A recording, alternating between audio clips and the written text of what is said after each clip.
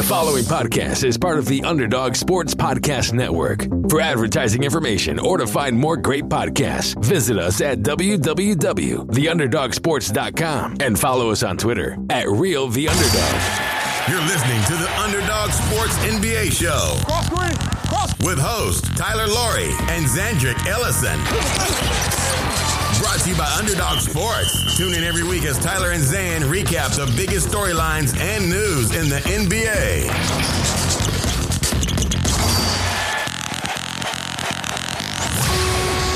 Welcome to episode 156 of the Underdog Sports NBA Show. I am Tyler Laurie, and I'm joined as always by my co-host out in LA, Zandrick Ellison.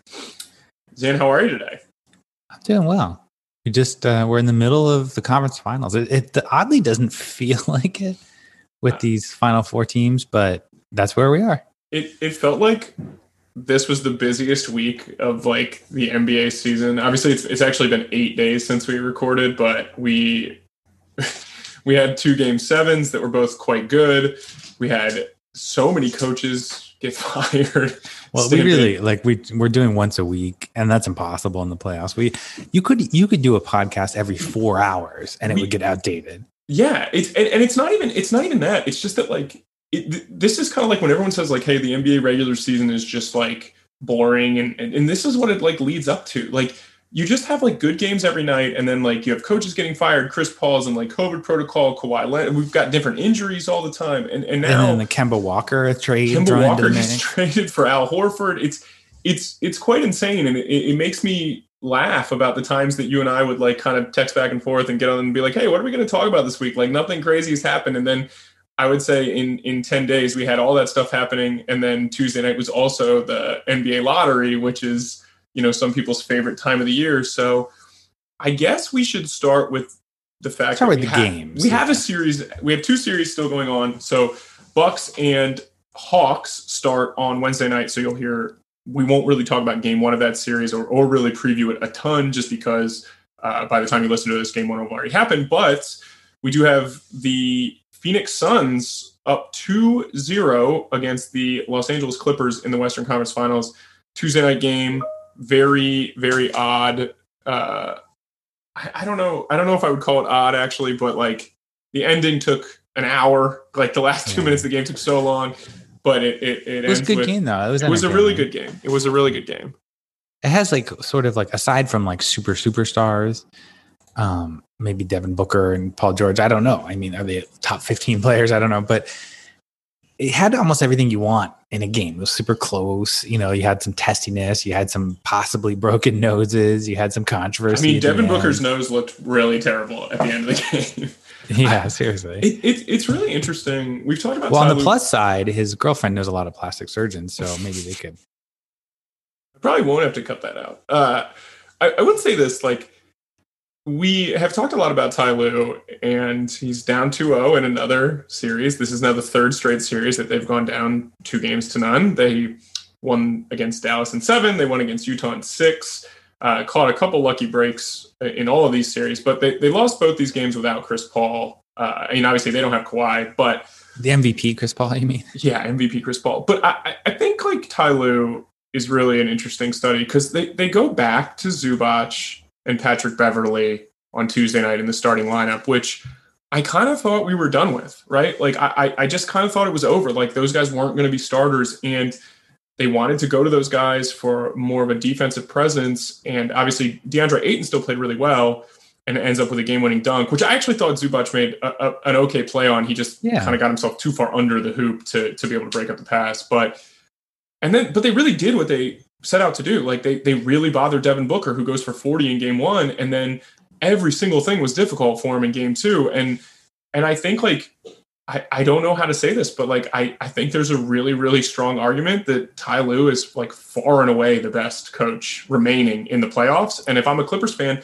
I'm upset about being down 2-0, especially because the Suns didn't have Chris Paul. But I'm not like panicked. I'm really not, I don't think. Well, Paul George said that. He said, we're very comfortable in this situation, obviously, having done it before.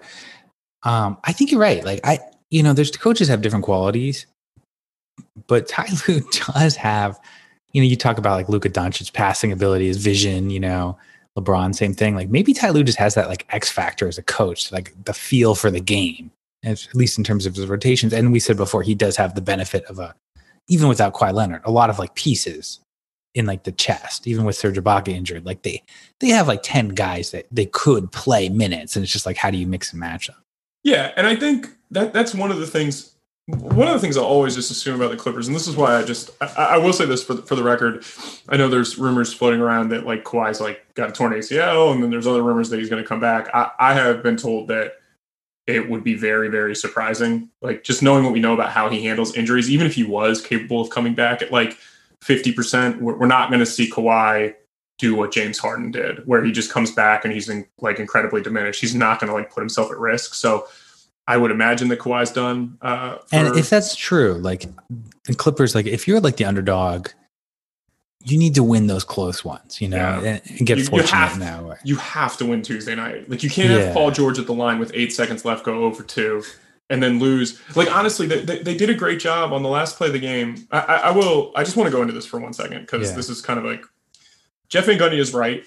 Reviews take way too long. Matt Norlander tweeted out that like the last 2 minutes of the game took 33 minutes in real time. That's just insane. Like it's so long but the other thing that happens is you get a bunch of like free timeouts, right? So you're out of timeouts, but like you get to huddle. And I thought the rule should always be like you don't get to huddle with your team in that situation. But like what are they supposed to do? Just like mill around on the court? And the refs did a bad job with 0.8 left anyway, trying to remember who was on the floor. Right, that was like a mess. It was a joke. Like it was so bad. And so, but the Clippers, I think Patrick Beverley like called for a review. He wanted to review. He wanted to review off. First of all, Patrick Beverley wanted a review on every single play down the stretch. Like the Devin Booker play getting overturned to being off Devin Booker when he was dribbling it close to their bench and Beverley stripped him, and then like the ball like maybe for a fraction of a second longer hit Devin Booker's hand. Like I just don't think that's in the nature of reviews. Like I guess they got the call right, and that's great. But I thought the Clippers did a great job with 8 seconds left. I thought Batum threw like kind of a token double at Devin Booker. He panicked. They gave it to Jay Crowder, who threw it to Mikal Bridges, who's just not quite ready to take and make that shot yet. And he rushed it. He maybe got fouled. But then like, I just don't understand. There's less than a second left. There is no real play at that point. And Jay Crowder's in like one of the worst spots on the floor to throw a pass at the rim. And like he just throws a perfect pass, and Booker, a great screen for Ayton, who gets up above Zubac. It's just like, if you're the Clippers, it just can't happen, you know? And I know how easy it is for me to sit here and tell you that, Zan, like, it can't happen. But like, you have to be cognizant of like the two places they can throw the ball. Like you just can't let them throw the ball near the hoop. I see, you know, it's funny you say that because I was like struck this last week when we're off of like how quick after a game, the media, and you're included in that now that I realize that you're on the dark side. Immediately a game happens and the story is, let's talk about the failure of the losing team. No. Honestly, Jay Crowder's pass was amazing. Like I was from where he was on the floor to throw a pass that perfect, where Ayton literally couldn't screw it up, Zan. He just had to like have his hand above the rim and the ball was going to hit his hand and go in. Like that pass was phenomenal. Amazing play call, by the way. Amazing draw up by But I think Monty it's notable. Williams. Like Milwaukee did. We'll come back to this in a second. But like Milwaukee lost Game 5. Remember, Durant had a huge game, and afterwards, the TNT guys, Charles Barkley, in an amusing way, as always, was like talking about Milwaukee, like, you know, I wouldn't even feed those guys on the planes. The biggest failure. You know, he hates Milwaukee, and they were talking about that in the first half, that they left a bunch of points on the board. Like, but it's funny that after this Clippers, like, so Crowder throws an amazing pass. You know, honestly, amazing taking advantage of that rule that a lot of people don't know. And then a lot of people right after were like, Zubac got too far out. That was, it's like, let's just like acknowledge like some great plays. He recovered fine. Devin Booker, great screen, probably an illegal screen, but like the refs are never calling that in that situation. But he just like laid out Zubac like for as much as he could. And then Batum, with a broken nose, possibly broken nose. But Batum is probably supposed to just switch that. Like, I don't even know if probably is correct. Like I would say if I was Ty Lue making a lot of money and we watched this on film, and I don't know that I would just be like, hey, we're going to switch guard to big screens if you're Nick Batum. Like, because with under a second left, just to go like, we don't talk strategy a ton on here, but like with under a second left, like what's the worst that could happen with Zubac? he's not going to get put in a blender, right? It's going to be a straight catch and shoot. If Booker catches it and slips, Zubac is going to be there to at least contest. And if Booker makes a shot with under a second left, like sometimes you got to tip your cap. But like Batum, I just don't know. I don't know what he was doing. And then Pat Beverly, he's too high because you don't want the ball to get thrown behind you anyway. But he probably needs to be down there to try to bump Ayton off so Ayton doesn't just have a free like release to the rim. And I just. It was kind of contested though. That's why like, it was. You know, it was. Zubac got himself in a pretty good spot. He just got a tiny bit under the hoop where he couldn't get his. I mean, it is what it is, and that's what happens. Right, but like most of the times I see that like alley-oop try from out of bounds, like it doesn't work. No, because the pass is not. I don't know. I don't even know that I didn't know Jay Crowder had that like in his bag of tricks. Because normally, Chris Paul would probably be the inbounder there, but you want a bigger guy because. You don't. Andre Miller. Remember Andre Miller used to be good at that. He was really good at that. But like in this situation with under a second left, you just don't want the ball to get tipped, right? So that's like the biggest thing. And so they, took advantage of this rule that you can't have offensive goaltending on those plays. And it's something that came up with the Suns a few years. Was it the Suns and Tyson Chandler? Yeah. Suns, Mavericks. Maybe Suns. I think it was the Suns, old Tyson Chandler. And even Rondo afterwards, a lot of the Clippers, like Rondo, who's such a basketball genius, allegedly, like we're thinking was goaltending. Almost everybody said that. And Mark Jackson was crowing from his seat that that's not possible. And I was like, God, I hate this broadcast. But so do you think much. Teams should use that more? Or is the pass just so hard? Like, could you get like there's no margin for error here, right? Like, but like who's like the biggest bounciest guy? That's a good question. I don't like if Taco Fall could jump at all. It wouldn't be him. It'd be like Rudy Gobert, right? Like it'd be Rudy. Well, who could jump even higher? I mean, like, whoever it is. Like it'll be like Kai Jones from Texas. There you go. Could you do that consistently? It's a good question. And then I kind of want to move off the Clippers and Suns because we have a lot of others to talk about. But like I think the margin for error is so low on the offensive side of the ball in that play. Like so many different things have to go right. Like if you and I just sat and like broke the play down for like 2, 3, 4 minutes with film, like it's just, there's so many different pieces and all. And so like if Booker doesn't get enough of Zubac, if like, Jay Crowder throws it an inch too high or like an inch too low and it hits the rim or it hits Zubac because Zubac's hand was above the rim. Right. So I think the margin for error is so low for the offense there. I just don't think it's like, you just have to run it in that situation. And every coach has like one or two of those kind of lob plays for, late shot clock, late clock from it's just that play in particular, Zan, like from where Jay Crowder had to throw the pass, it's just like, I guarantee you if you gave him the ball back and you told him to do it 10 more times, he probably hit the side of the backboard a few times. Yeah, it looked like that on some of the replays. Like it was very close to like grazing the backboard. It's just that like, I just think like you said, more so than me being like critical of the Clippers. And again, I am a little bit critical of how they handled it. Like we probably should just tip our hats to the Suns for that. Yeah. I mean, the Paul George missing 5 free throws and like, and he played great, honestly, in the fourth quarter. Like he made some really big shots. Like he was really good defensively, but like you got to find a way to push the ball over the goal line in that situation if you're the Clippers and steal one on the road because like it's Chris Paul's going to come back in game 3 and I would imagine he'll be a little bit diminished because he hasn't really been doing a whole lot. He hasn't played, obviously. He won't be James Harden level like Tubby, but he'll probably be a little bit out of shape. But if you're the Clippers, without Kawhi, it's hard to feel really confident. But, they did beat the Jazz. They won 2 straight against the Jazz without Kawhi. One Terrence Mann incredible performance. And then, they were really in both of these games with the Suns. So I wouldn't say that the series is over, but I would much rather be a Suns fan than a Clippers fan right now. But I don't think there's any no need to panic. No, but I think that's the game they probably needed to win just because I mean, like, especially if Chris Paul's coming back and credit to the Suns, like the Suns are really good. They're really good. And it's weird. It's a cognitive disconnect or dissonance, whatever it is, because they didn't make the playoffs last year, and now we're talking about them as a top 3 team. They're going to, I mean, in my opinion, like if we're looking at it right now, they won what, 8 straight games in the playoffs. Yeah. It was 2-2 against the Lakers.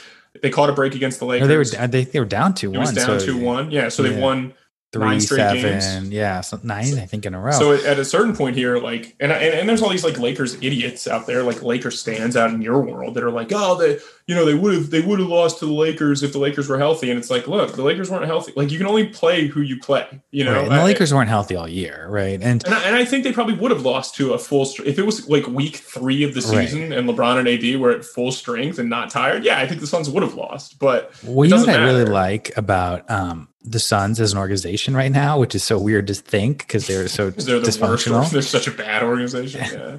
But, you know, Cameron Payne steps in and plays really well. And that's a guy who was like written off for dead. He was out of the league. He was like in the G League on his own dime, making a legitimate G League salary. And what I really like about that is like organizations that are like, look, they're not prideful. Maybe it's Monte Williams, maybe it's James Jones, whatever it is. Of being like, look, we're not, it's like the sunk cost fallacy. Like they actually had, remember they had a couple of young guards that they had drafted and like his name like Jalen Laloc or whatever it is. And they had like a couple. Jalen LeCue. And then they gave away, they got rid of DeAnthony Melton, which. Or like, you know, Kelly Oubre, they traded for Kelly Oubre and then theoretically we're going to invest in him. And they're like, maybe he doesn't fit. He's just not good. Let's adjust, you know, to what's working or not and not get stubborn, digging our heels in. Like this is our guy.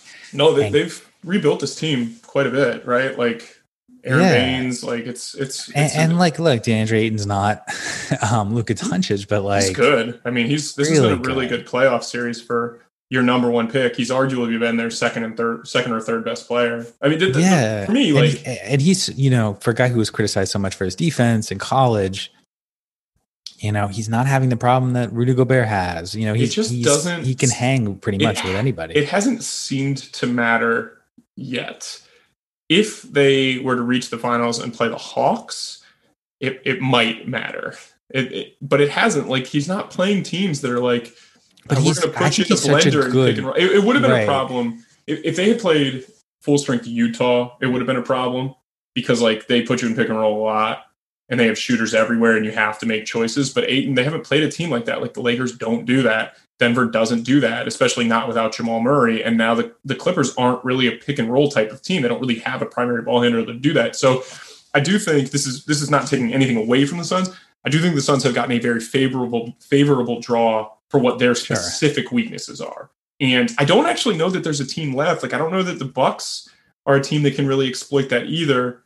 Well, I think like Ayton is like not perfect, but a good combination of like fluid enough on defense that they really can't take too much advantage of him. And also he offensively, he has enough skill and touch to like take advantage of mismatches. Like you can't guard him with like a 6'6" guy. No. And his activity level, he was always kind of tried it as a younger player for his motor not appearing to run super hot, but he's like a very active guy. Like he doesn't like yell and scream and do all that stuff, but he's pretty bouncy. Like you said, he's pretty fluid. Like he's active. He gets his hands on balls. Like and hopefully he stays in the way that he's a good player.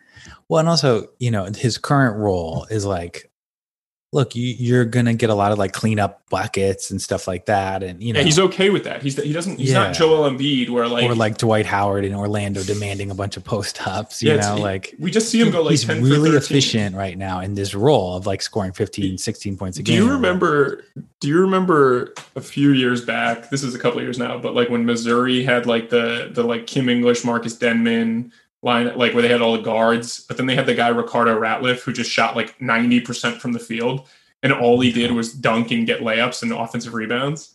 That's like sort of what DeAndre has been doing. His shooting percentage in the playoffs is like through the freaking 73%. Right? That's a lot for a guy. Perfect. Like it's a lot. I mean, like, what can you ask more of this guy? For, you know, he's 22, he looks 42, but he does look very old. So good for them. Aren't you blowing the lid off that DeAndre Ayton's actually 35? I'm sure he's a couple of years older, but they used to bring his birth certificate to AAU games. Oh, really? Whatever his birth certificate was. Well, the beard throws you. Anytime anyone has a beard, they look like 5 years older than they are. No question. But I agree with you. I think Phoenix is probably the favorite over Milwaukee at this point. You're saying Phoenix. Well, you'd have to give Phoenix the best betting odds to win the title, just because the Hawks and the Bucks haven't played a game yet. So, well, I want to ask you this about the Clippers series. I think it's a tall task for the Clippers to come back and win, but what do you think is more likely? the maestro, Ty Lue, makes some adjustments and makes it competitive, maybe a 4-2 series that the Suns win? Or do you think it's sort of the Clippers are going to be deflated after losing a close game and they get swept? I don't think they're going to get swept. It's an interesting question, in all honesty. So if your only choices are 4-2 or 4-0. I'd say 4-2 is more likely. The one thing about the Clippers, and we've talked about this before, but their roster is assembled in such a way that like they do not have guys that are going to just roll over and lose. Like maybe Paul George wants to do that. He's actually been quite good in the playoffs. And again, like the free throw struggle is notwithstanding, like he is probably the guy that I think people would look at and be like, he's the most mentally weak on their team. Yeah. The rest of the team is like not like that, right? Like those guys go at you, and I think they're going to be ready in Game 3. I think Game 3 is a pretty good point, and I think that's part of the reason. Right, I think that's part of the reason they're playing Pat Beverly is like just a little bit of swagger. He's and so Cousins, same thing. I have to be honest with you. This is the group of teams. Like I want to just put my rooting interest out there. Like if I could just pick one of these 4 teams to win, I would like the Bucks to win the title because I like Giannis. But like Patrick Beverly is one of the most ridiculous players to watch. Like his mouth never stops running. He's always complaining. He's always like wildly gesturing about something. Like I said, he asked for 500 reviews in the last 2 minutes of the game yesterday. Like he is absolutely like the definition of an irritant. Like I can see why Russell Westbrook. I like it. It's okay. It's especially fine. when you're the underdog and it's not like you're bullying somebody. It's like you're scrappy and you need that sort of spark. I fully believe that like he could not be an NBA player if he was not like that. Like you have to have that in you. But I would say like I still think there's some value on betting the Clippers to win the series just because like I don't expect them to be able to do it without Kawhi down 2-0. Yeah, it's hard for me to see it without without Chris Paul, even if he's out for another game or two. There is optimism that he will play in Game 2, but it's maybe a blessing in disguise because he had been a little hurt, and then you get an extra rest. He'll be ready for the finals if and when they do make it. And it's a shame. The one of like the takeaways of the playoffs has been like, obviously like, oh man, too bad with these injuries, huh? But like the Clippers, I mean, if they come back next year, I think they'll be, they're clearly a title-worthy team. They're really good. The way their team is built. Yeah, and they're such good shooting. Look, can I give you the stat I just saw on a Basketball Reference? They're top 13 guys in terms of minutes played per game, okay? Not total minutes, but minutes played per game. Only one of them shoots under 80% from the line, and that's Zubac, who shoots 79%. He's a good free throw shooter, yeah. Yeah, but like they're just really good at shooting threes. They're really good at shooting free throws. Kawhi is obviously good in the mid range, and they have like the medium ball that we talk about. Yeah, like I think they're going to be really good next year if Kawhi's healthy. I think the Marcus Morris injury is kind of a downer, and like guys playing through stuff at this point in the season, most guys are nicked up a little bit, right? I don't buy into this. Isn't hockey where like everybody seems hurt, but like Marcus Morris's knee injury has definitely been something that's really hurt them because they need him to make shots. He has to make open threes, and for him to be shooting 14% from 3 through 2 games is really it's hard for the Clippers without Kawhi to outplay that level of production from Marcus Morris, who's that important to them. And again, he does some other things that are really good, but you're not going to get 40 from Terrence Mann another time this year. There's something, if you asked me that question that I asked you, like, I think it's more likely they get swept just in the sense I feel like there's only so much you can take emotionally before it's just like a letdown or it's like, okay, let's just give up now. And they've played so many tough, like emotional games too, like you said. I do think the one thing, I want to throw this out here real quick because we're going to talk about the lottery. And so Terrence Mann might come up later, but I do think the way the Clippers have drafted recently has been pretty smart because like they do know what their team is like, but they have all these kind of like random understudy guys, and drafting a guy like Terrence Mann, who is going to defend and who is going to like be okay playing any number of minutes, like, cause that's what he did in college. I wonder if like later in the draft, maybe our thinking, cause you and I both kind of believe like, hey, swing for the fences in the first round. Maybe that's not the smartest thing. Like maybe drafting a guy like Terrence Mann from a good college program where he's an NBA-ready defender because of playing at Florida State is better if you're a good team. And just like if you wash out on like an older prospect, it's fine. But like if you get some level of production from Terrence Mann over the course of his rookie deal, he's probably going to be a rotation piece. And then all of a sudden we watch. I mean, he was the reason they won the series against the Jazz. Like, well, I do that like 99-cent column or whatever about undervalued guys. I've actually never heard of it. Have you ever touted it on here before? I mean, a few gems on there, not to boast, but your 99-cent column works like the stock market, though. Like, you pitch it for 99 cents, and then the demand goes so high, Seth Curry gets $8 million a year. That's true. It's like Bitcoin, and I'm like, that's what it is. Elon Musk.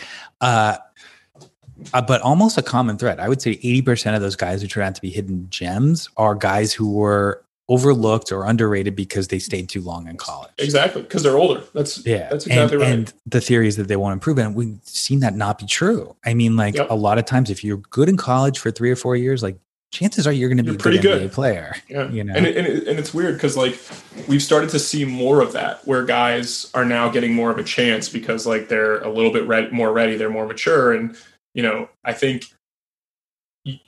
Players don't like improve or decline at like a linear rate, right? So like just because somebody was a top 5 prospect in high school, that might be as good as they are right then, and they never reach their ceiling. And is that a Ben Simmons shot? Is that what you're trying to get at? He's still really good. Let's go to the East. Let's go to the East.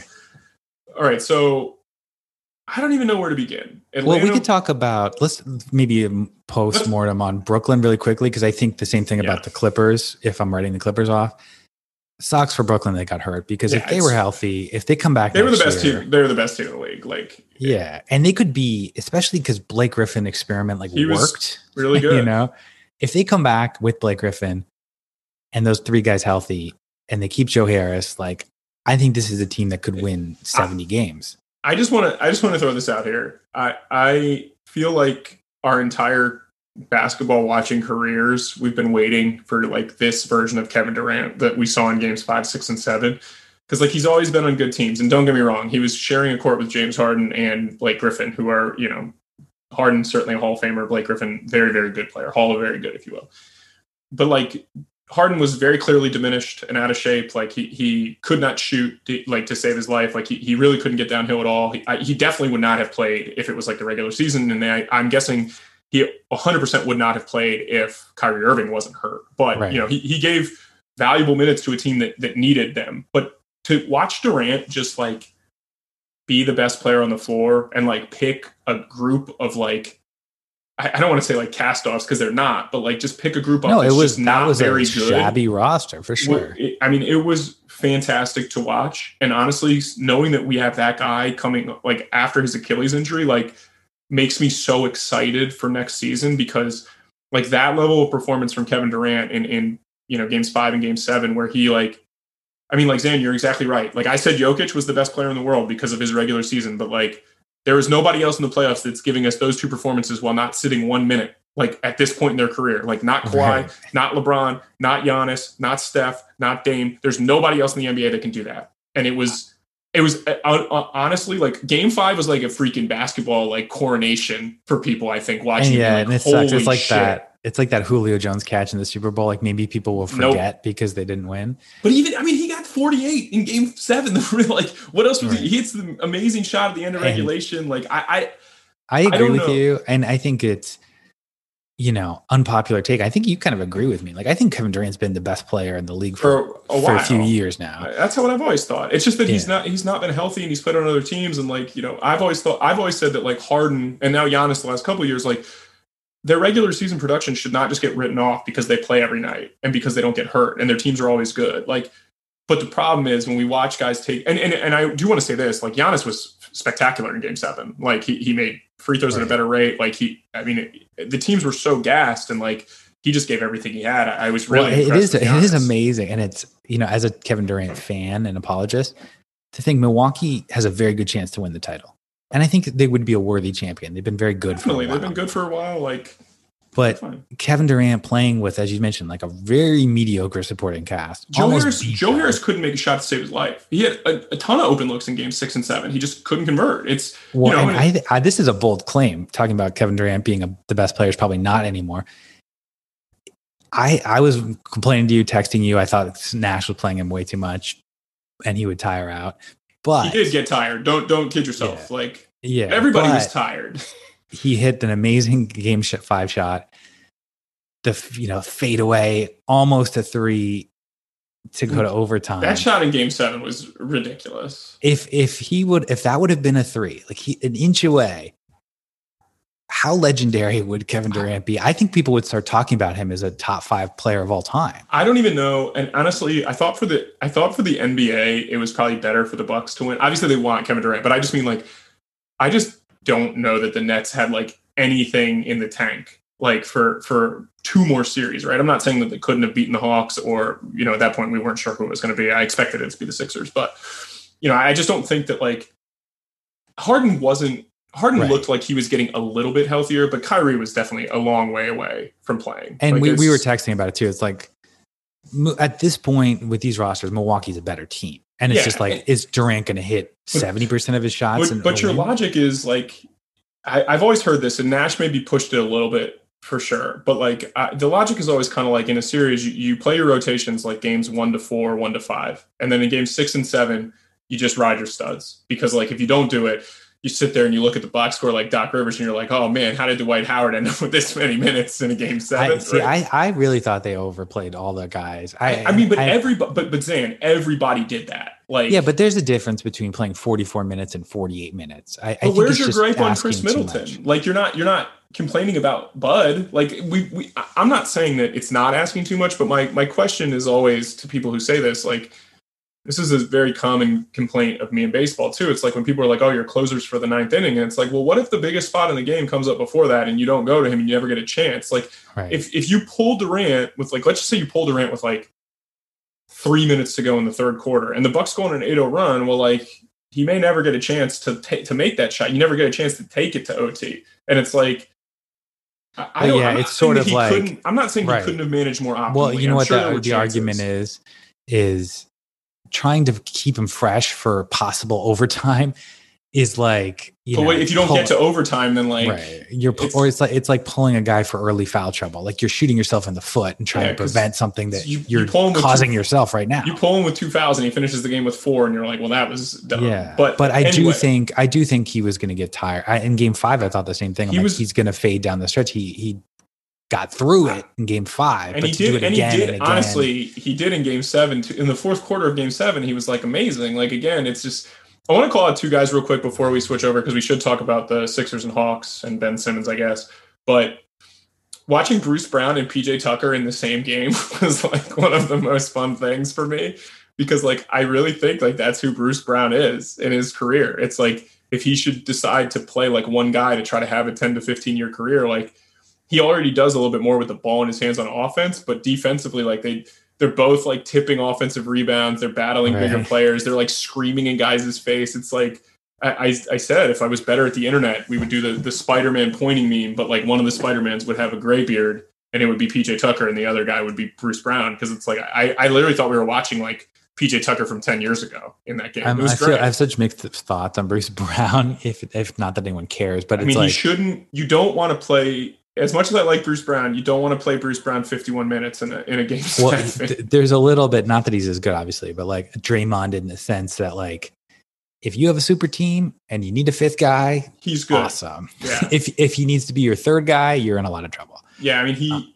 I would expect somebody to overpay him and I'm good and good for him. Like take your money, like I'm not saying that at all, but it just, for me, I think the biggest failing of the Nets roster this year was that like, they had no plan if like Joe Harris couldn't get shots and like Jeff Green, who goes nuts in game 5. I don't even know if there's a flaw. It isn't. It's just it's how you build your roster. Well, and also it's like you need a ball handler, playmaker, and Dinwiddie goes down, and Kyrie goes down, and Harden goes down. It's just like how are you supposed to have a capable 4th point guard? And I think Mike James could have been, but.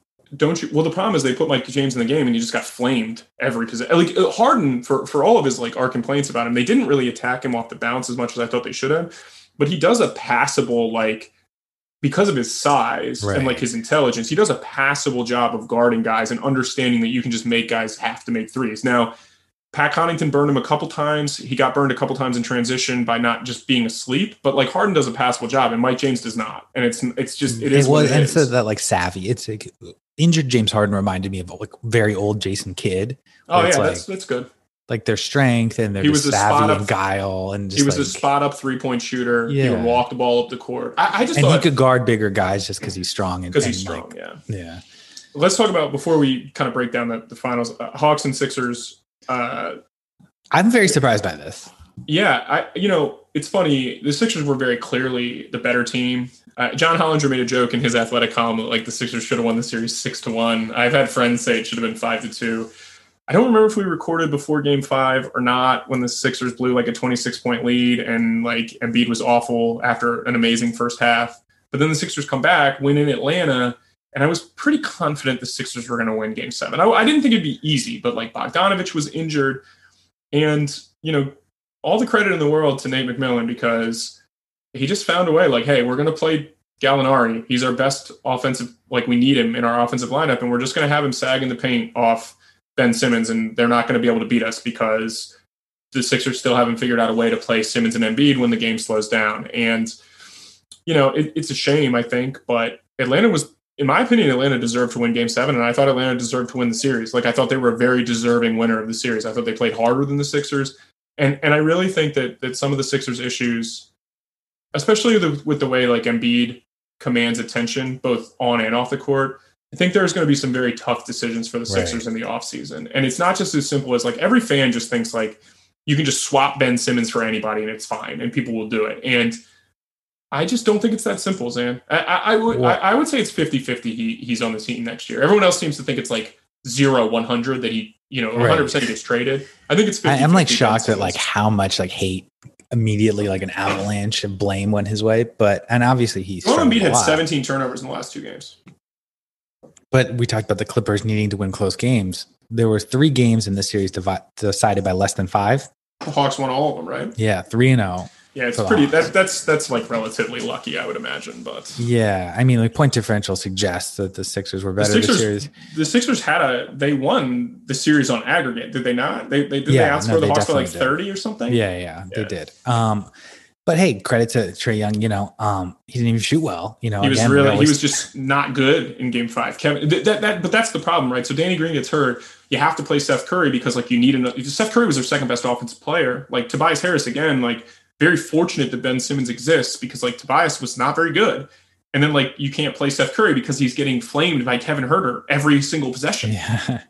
And it's like Trae Young, we always mention his percentages, like 32% from the series from 3, 39% from the field, but he's still very effective, scored 29 points, 11. He's a great assists. Passer, phenomenal lob passer. The Sixers, I'll do this in a minute. Okay. Time me because I don't want to rant about Embiid, but you have to give the ball to Embiid on offense. He refuses to roll when he gets tired. He refuses to change up his drop coverage when he gets tired. It was like every single time Trae Young was like, all right, if Embiid's in the game and like we need a bucket, they were able to run some sort of pick and roll. He drops way too far back, and then like they just throw lobs to Capello. It was crazy. Like John Collins dunked all over him and then wore the shirt in the press conference. And I just think that like there's a lot of hate for Ben Simmons and he deserves a lot of it. But like, if we're not going to like blame Embiid, like Derek Bodner of The Athletic wrote an article about how the organization has failed Embiid. Like, no, that's not true. Embiid has to be able to make some changes or they're never going to be a championship contender, because I don't know that you can ever build a really, truly efficient offense around him, even if you put the perfect pieces. Wow. Well, I think that's an interesting angle to take because I mentioned like one of my worst takes. I thought Embiid would be injury prone. I would have traded him very early in his career. I think as recently as last year, you're a big Ben Simmons fan. I was as well. We thought if you had to pick one of the two, it's easier to build around Ben Simmons. Yeah, at this point, you can't say that you want to build around Ben Simmons. I don't think it's as far-fetched to think that like it still is a worthwhile question. But the Sixers are not trading. Right. I mean, at this point, like the ship has sailed on that, and I think that Ben Simmons' criticism is fair in terms of like upside, but. Obviously, I agree with you. Like he's still like a good player. He's finished third all NBA last year. He's the best perimeter defender in the NBA. Like he's probably the best transition player in the NBA. But like the Sixers don't give him any transition opportunities in the playoffs because like you can't run when Embiid's in the game. And so like Doc Rivers, in my opinion, failed the Sixers in this series, which is a big surprise, right? That just like seems to be what he does in the playoffs. That's his specialty as a doctor. I don't understand why like Doc is so attached to like playing specific guys. Like, and I don't know, like Dwight Howard's fine. Like his role was fine, but like the Lakers were able to kind of like vary his minutes last year when they needed him and when they don't. They didn't need him in this series. Like you can play Simmons as like a small ball 5 and like let him get out and run a little bit when Embiid's not in the game and change up the look and like pressure the Hawks' second unit. And he never did that. Like you can't play Simmons. You can't play like Simmons, Tobias, like Dwight, Furkan Korkmaz, and then like, I don't even know, George Hill, who doesn't want to shoot the ball. Like that lineup is garbage. And like, I think it's so interesting to the Daryl Morey question, because it's like the fans are calling for Ben Simmons' head at this point. Like everyone's turned on him. That is true. He is maybe it's like a reactionary, like that'll calm down in like a month. I don't think so. But I mean, like this is the hard part for Morey. Like, let's just say the trade is McCollum for Simmons, for example. Like the fit is better, obviously, and I think their chances would be slightly better. But for all the reasons you're mentioning about Embiid, like I don't think McCollum and Embiid is a guaranteed title, especially in the East when you have Brooklyn, and your odds are probably go from, let's say, 12% chance of winning the title to 15% chance of winning the title. That still means there's an 85% chance you're going to lose at some point, and you're going to get blamed for whatever move you made to get there. So do you take a risk or not? He's going to take a risk. I guess like, here's what I'd say. I think that Morey is smart enough to realize that like your return for Ben Simmons in a vacuum is not going to be as good as Ben Simmons. It's not possible. He's 24 years old. He's signed to a reasonable contract for his skill unless set. it was James Harden. Yeah, I mean that one, that ship has sailed. The Nets are certainly not trading James Harden for. Honestly, like Kyrie for Ben Simmons is kind of interesting. I don't. It's not happening, but it's like kind of interesting. Some people have referenced it, and some people have said that the Nets are not happy with Kyrie's attitude. I mean, everybody's not. Who's tell me the last guy that's been happy. Tell me the last guy that was happy with Kyrie Irving's attitude. Kyrie himself is probably not happy with his own attitude. But I think like my issue with the Sixers is that, and Ben Simmons in total is that like. I agree that there's been some parts where Ben Simmons like very clearly needs to become a more capable shooter. And whatever's going on, like if it's not going to happen in Philly, then you do have to ship him out, right? Like if what you're doing with him is not working and he's just not paying attention anymore, like, or he doesn't want to do this, like it's not going to work. But you're not going to get back a 24-year-old max contract guy who is the best perimeter defender in the league. And also like they need a primary ball handler. So like CJ McCollum's like 30 plus years old. His deal is a little heavy for what his production is. He's not a guy that's like not injury prone, right? Like you don't know that he's going to stay healthy, but he's also not a primary ball handler. So like, where do they find that? Do you really want to play Tyrese Maxey next to CJ McCollum? I mean, maybe Embiid's good enough to like overcome those defenses. Well, and also you think back and you see like this felt like the Sixers' best chance there, the 1 seed. There's a lot of injuries in the league. You look back and then maybe wonder, hey, remember you had Jimmy Butler and all these guys and Tobias Harris, and it would have been super expensive. The problem was Jimmy wasn't going to stay. Yeah, but like that was a very talented group of 4 at least. Oh, it was. That team. I mean, and again, this is the thing. Like I joke about the process all the time and how stupid I think the process ultimately is, like just in terms of people that defend it at every turn, because like this really was the best chance and like they still could not get to the conference finals. Against the Hawks, by the way. The 5th seed. Right, a team that's look, I don't care what anyone says. The Hawks won the series. The Hawks are not better than this current iteration of the Sixers. The Danny Green injury definitely caused some bigger problems, I think, than Sixers fans thought at the time. Seth Curry was a really cagey pickup. Like, I would be optimistic about the Sixers moving forward. But the problem is you've got to figure out a way to tell Doc Rivers, like, hey, we have to figure out, like, 8 or so minutes a game where Ben Simmons can impact the game playing the way that he needs to play. Because like just having your other like star be like hanging out on the perimeter where no one guards him and then like hanging out underneath it was foul like, line. It was so I don't weird. know. I can't remember the last time. He looked like Kobe against Phoenix, like in the fourth quarter. It looked like a hot potato. Like he did not want to touch the ball. No, he was definitely like afraid. He was definitely afraid to get fouled. And that's true. And the scary thing about like the hack a Shaq, hack a Ben kind of thing, like people hacked Shaq because he was a bad free throw shooter, but also because he was unstoppable on offense. Yeah, Ben Simmons not that. Like, right. The Sixers are like a above average offensive team. You're probably letting the Sixers off the hook if you hack Ben Simmons, because if he's going to shoot, let's just say like he makes 60%. Let's say he makes 55%. He makes better than 1 point per shot. There's no way that their offense in the fourth quarter was better than 1 point per possession in this series. And he career around 60%. He was like 30%, right? He looked very shaken. But the problem is, like, he's not really a pick and roll guy, although he could be. But like, if he's going to play with Embiid just takes up too much space in spots that Ben Simmons wants to be in. So either you have to figure out the right way to blend the two together. It's a little bit like we talked about, if you recall, with like Luka and Porzingis earlier in the year, that like in theory they should be perfect playing together. Like Porzingis can make shots, like he's fluid enough, he can catch alley-oops, whatever. But like he likes to be in the same spots on the floor that Luka is, and obviously it's not going to work. You're going to get shipped out of town because nobody's taking that real estate, and it's the same thing in Philly. And so I think Philly needs to be targeting.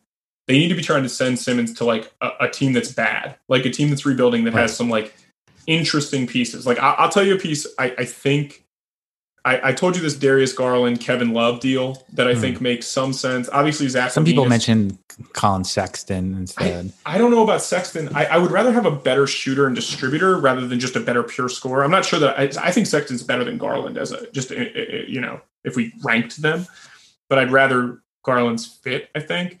But you need a team that's willing to take Ben Simmons and be like, all right, we're going to build around Ben Simmons. And there aren't a lot of teams out there that like have the pieces to give back to the Sixers. And the salary to give back. Like that's why the Harden thing would have made a lot of sense if they wanted to re-identify. I mean, are we just going to end up seeing like Simmons for Kemba Walker in like a month? Wonder if Daryl Morey says what you said, like it's like selling on a low. And I think, the Sixers were the 1 seed. They had the higher point differential. Maybe you can tweak. And I think maybe the recipe for them is what I thought before the season. It's like, you're not going to be an elite offensive team. Yeah. But you could be an elite defensive team. They were second in the league. I don't know if you recall this, but at the end of game 7, they played that like Simmons, Matisse, Shake, Tobias, Embiid lineup. And like they were suffocating the Hawks. Right. And then they put Steph Curry in the game, and I was texted in jest, look, Doc is inserting a Smurf into the lineup. I agree. Like if Matisse Thybulle, amazing defender right now. He's too handsy, but he is a good defender. If he can he shot 35% as a rookie, 30% from 3 this year. He was bad on offense to start the year, yeah. If he could be a reliable Bruce Bowen type, you can play him. He's playable. And I think that whole lineup would be fine. Tobias Harris and him, and then you have one shooter, Danny Green or whomever. I think that's enough. 3 shooters are enough. The issue is just that you're never going to get. It's just hard. Can you not shoot? Ben Simmons can't play. Ben Simmons cannot play. I believe I don't want to. Can you give me the Ben Simmons nickname that you came up in the middle of the week? Because I did. I was so proud of it. It was quite good. It was quite good. Apparently, like people have compared him to Rondo. I didn't realize that he can't play that way because there's not enough space for him to play that way. But go on. Yeah, so he does feel like a bigger version of Rondo, right? Yep. Natural nickname, Mondo Rondo. I love it. I laughed very hard. Mondo Rondo is good. I'm going to make that the title of this episode. But you know what? I posted that on Reddit and blasted because everyone's like, "You're underrating Rondo. Ben Simmons sucks. You can't play him." Rondo. Wait a second. Hold on a second. So the nickname was considered poor because Ben Simmons is worse than Rondo. Yeah, people thought Ben Simmons was much worse than Rondo. So Ben Simmons' stock is like it's totally tanked. So I'm trying to think of a good, like Ben Simmons is like AMC after like the meme stocks like all died out. Although AMC's worth a lot. Well, it's funny, and not to get like feed the trolls as they say, but like somebody's like Rondo was so much more decorated at that age, and I like cited the stats. I'm like, actually, he's definitely very not. similar. Yeah. Ben Simmons is a little more decorated, and stats are a little better right now. I just think he can play that way like Rondo, Yeah. Like, but you can't do it if you have Embiid because of where Embiid, like, so offenses have changed, right? So before you had Kevin Garnett as like your kind of like stretch big, but when Kendrick Perkins was in, like he was more of a post up guy, so he was deeper in the lane. Embiid is not like that. Like Embiid loves to be like kind of if you took the 3-point line and just put it around the foul line almost. Like that's kind of where Embiid likes to be if it's a half court offensive possession. And so like if Embiid's not going to screen and dive, which we know he's not going to do, and Embiid's not going to like space the floor or get deep into the dunker spot so that Simmons has space around the shooters, he's just never going to be able to be your primary ball handler because he can't take space like Rondo used to be able to. Like Rondo used to like have guys play way off him, and he was just like, all right, whatever, I'll use it to see where guys are, take the space, and then make plays. Simmons can't do that because of where Embiid is. And so and he shoots, I'm looking it up, Simmons for his career from, close range, 0 to 3 feet, 74%, 71, 72, 79. He just doesn't get a lot of shots though. No, I mean, he's a good finisher. Like his average, this is amazing. Average distance on his shot, let me 4 guess. feet. 4 sorry, feet. I blew it for you. 4 feet. I mean, everything is at the rim. Like he has no floater either. Like he definitely needs to bring in some sort of like awkward type. Like if he could get like that Emmanuel quickly, like below the foul line type floater where guys had to come see you a little bit, he could do it. But he also isn't like an amazing drop off passer, which again, we never really get to see. Is it possible? Like if you were a team like Houston or Orlando or a team that really wants to just like find somebody to build around, at this point, you are such a big Ben Simmons fan. Like, do you think you can build around a young team can build around Ben Simmons? Yes, I do. But he has to play in that like LeBron role, and you have to be willing to just be bad and see if he can figure it out. So, all right, let's talk Bucks Hawks for like 2 seconds, and we'll talk about the lottery. I think this is I've seen people say that the Hawks should actually be favorites. I don't believe that. I don't think. I think the Bucks' length is going to bother him. I think Brook Lopez being away from the basket is a huge boon to the Bucks because like Capella needs to be at the rim to be effective as a rim protector. They have no matchup for Giannis. Drew can guard Trae Young the entire game by himself and hopefully can make a couple shots. This looks like Bucks in 6 to me. I agree. I think they'll have an relatively easy time. The Hawks are really good on offense though. But the problem is them not being able to play Gallinari in this series, like it just doesn't, also I like the fact that for their sake, Drew Holiday is obviously big dude. He is a a very liked guy, and he has a great defensive reputation. Yeah. So if there's any sort of 50-50 calls, I don't think Trae Young is going to get them all.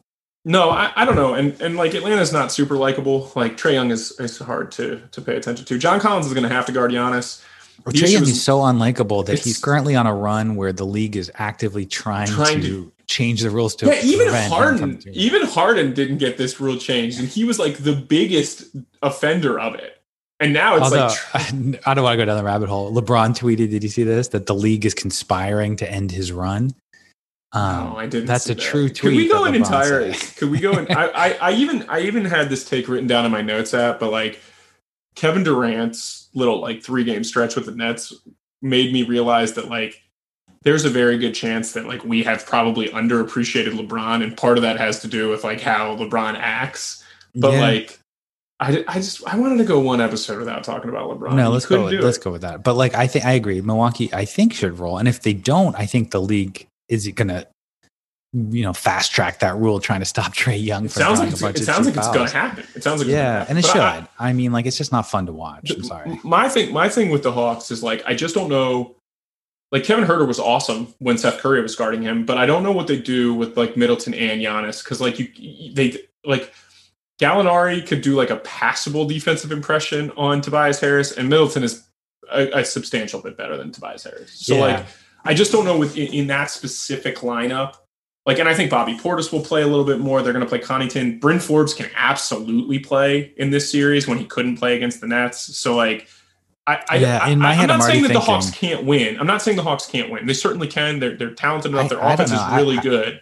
But I think this is a tougher matchup. I think it's like a 10-20% chance. No way. I think it's that low. No, 10%. That's like they win 1 in 10 times. There's no chance they win. They're too good. And the Hawks are and the Bucks have their playoff. That's my bold prediction. I'll be Skip Bayless here, but I think the Hawks' miracle run is going to remind people of like Portland made the conference finals. Remember? Oh my God, what a moment! And then I think they got swept. Right? You're talking about 2 years ago. Yeah, against Golden State, and now everyone forgets about it. That's fine. That was the year that Dame had they had that 7-game series against Denver that was like amazing, right? And then like it's like the peak Dame Lillard, and then are we sure that we didn't see peak Dame Lillard this year? I mean, I don't know, but I in terms of reputation, but okay. And I think it's going to be Phoenix, Milwaukee. I don't know though. If you would have given me 100 chances to guess this playoff bracket, we wouldn't have guessed. I mean, but we do also, by the way, there is something to be said about these teams being the healthiest. Like Phoenix is the healthiest team left, right? Like they're going to get Chris Paul back, but like Milwaukee, Dante DiVincenzo injury is a big deal, but like they still have, he's a rotation piece for them. Like Atlanta, DeAndre Hunter's been out basically the whole year, so they've had to deal with it. Now Bogdanovich is hurt again. Isn't this going to be a weird? I think this is true. You might think Phoenix is a top 3 team, but I think this is going to be the first year in my history of my knowledge of basketball or watching basketball where I'm like, the champion, I don't know if it's going to be a top 3 team. Milwaukee's probably a top 3 team at full strength. You don't think? I mean, I would maybe say they're the 4th best team. I think Brooklyn's clearly 1. I think the Clippers are 2, and the two LA teams. Yeah, I think those are the top 3 teams. I mean, Toronto wasn't a top 3 team, I don't think, when they won, but I think they were probably 3rd. They were good. They were really good. Yeah. You were the one touting them all year. They were really good. All right, draft lottery. You can get 10 minutes on the draft lottery to get your takes off. But Detroit wins the draft lottery. Moves Why do you up. hate the draft lottery? Everyone loves it except for you. It's just boring. Like there's just nothing about it that's exciting. You don't like Rachel Nichols? Rachel Nichols is the one person who could make Anthony Edwards boring. She did like an interview and like lobbed him some boring questions that he had bad answers to. Terrible show. Everyone thinks Rachel Nichols is like the coolest person ever, and I think she's like good at her craft. Don't get me wrong, but I also think part of her craft is like understanding how to get promoted. And so like, I don't know. Like they had her on All the Smoke, and it was like, hear Rachel Nichols say the F word a bunch, and I was like, she's just like not super interesting to me. But she's really smart and like competent, but like she's very smart. She's very smart. There's some phoniness to me that I don't like. All right, so what's the actual draft order? Detroit, Houston. Yeah, the big storyline is Detroit jumps up to number 1. Yep. Almost certainly going to take Cade Cunningham, it seems like. I would be stunned if they didn't take Cade Cunningham. He's only going to work out for them, but he fits everywhere. But yeah, they'll take Cade, I think. I mean, I can't imagine it'll change. Houston keeps their pick, only slides to 2, which I think is a win for them. Definitely a win for them. I would say it'll be between Jalen Green and Evan Mobley. I don't think they would take Jalen Suggs, but I think Mobley or Jalen Green. And Cleveland jumps up to 3. That'll be interesting. And Toronto jumps up 3 spots to 4. Like the Toronto one is like a big deal. The biggest loser is the Timberwolves. The Timberwolves lose their pick to Golden State. I think Orlando, 7, right? Yeah, it goes down to 7. And then Orlando snuck right in there to get that Bulls pick because it's at 8. Right. But they only had the 5th pick. And I think for a team that really needed like a superstar, and I think it's like a 4-person draft to have 5 sucks. And I would definitely think that's true for Oklahoma City. Not only did they not get Houston's pick. They have the 6th pick, right? Right. They had over 50% chance, I think, of getting Houston's pick. Didn't happen. Their own pick drops to 6. Yeah, it's tough. And that's going to be hard to get like a difference maker. Somebody's like going to franchise player. I think somebody's going to get Scotty Barnes and be pretty happy about it. He's getting a lot of, as you say, helium. He's getting in the top 5 mix. I think it's just that like, and then I do think I don't really know like how to kind of quantify this specific draft because like I do think that I'd be very comfortable taking Cade. I'd be very comfortable taking Evan Mobley. I'd be very comfortable taking Jalen Green, although there's like some higher bust potential there, but I'd be happy with like, okay, he's got a chance to be really good. Jalen Suggs, I think, is better served to be on a good team. I do think he's quite good. And then Kuminga is good. Like I like him, but I don't know that Kuminga is like way better than Scotty Barnes because I think Scotty Barnes has a couple skills he can hang his hat on right away, like the defense and the passing. Shooting's a huge concern, don't get me wrong, but like if he's a 30% shooter, he could be a really good player. It may be a really good player. But I think this draft really falls off a cliff like in the middle. Like I don't really want to draft between like I don't want like 8 to like 22. Like I'd rather have, like 1 to 7 I'm okay with. I don't really want that like middle. NBA fans, we have to like realize that I think this draft is strong. Top 3 is strong. The kid from Turkey is getting a lot of love. Like Alperen Sengun is apparently, I think there's people that really, really like him and think he's going to be a star. And so like that's another addition. Josh Giddey's pretty good. Like the international class is pretty good. You have to like curb your expectations and be like, if you have the 8th pick, you're just hoping to get a guy who could be a starter, And if you get Terrence Mann with the 8th pick, you're pretty good. Like, who he is now. Like even late lottery picks, like 12, like probably getting a rotational player and maybe a starter. You hope you're getting in those. Picks, in the long run, even you want to find somebody who can play in a playoff series. Like that's really the bottom line, right? Like you watch all these guys and they just bury their bench, and like you want to find somebody in that situation that you can play in a playoff series. I think. But what's interesting, and we could tie this into coaching too, because the top, I thought, would coach fits here, would coach fits there. Maybe it depends on the lottery. The 4 top teams are keeping their coach, so that didn't affect anything. I mean, this is a huge draft for Toronto. Like let's say they're not going to get, I would assume that it will go unless Jalen Suggs has a huge workout with the Rockets. I just don't think they're going to take Jalen Suggs because I think you need to go more superstar upside. But Toronto could take Jalen Suggs, throw him in the backcourt, and he could be awesome for them right away next to Fred VanVleet. And all of a sudden it's wow, they have the rookie of the year. Siakam's healthy. They could be right back in the mix in the East. Well, you know what? I wouldn't count out. I think Evan Mobley's a top 2 prospect. He's really good. Yeah, he's not going to fall. You never know because Houston has Christian Wood. Cleveland has Jared Allen. Christian Wood and Jared Allen are not going to keep Cleveland or Houston from drafting. But if I was Toronto, I would be because I agree.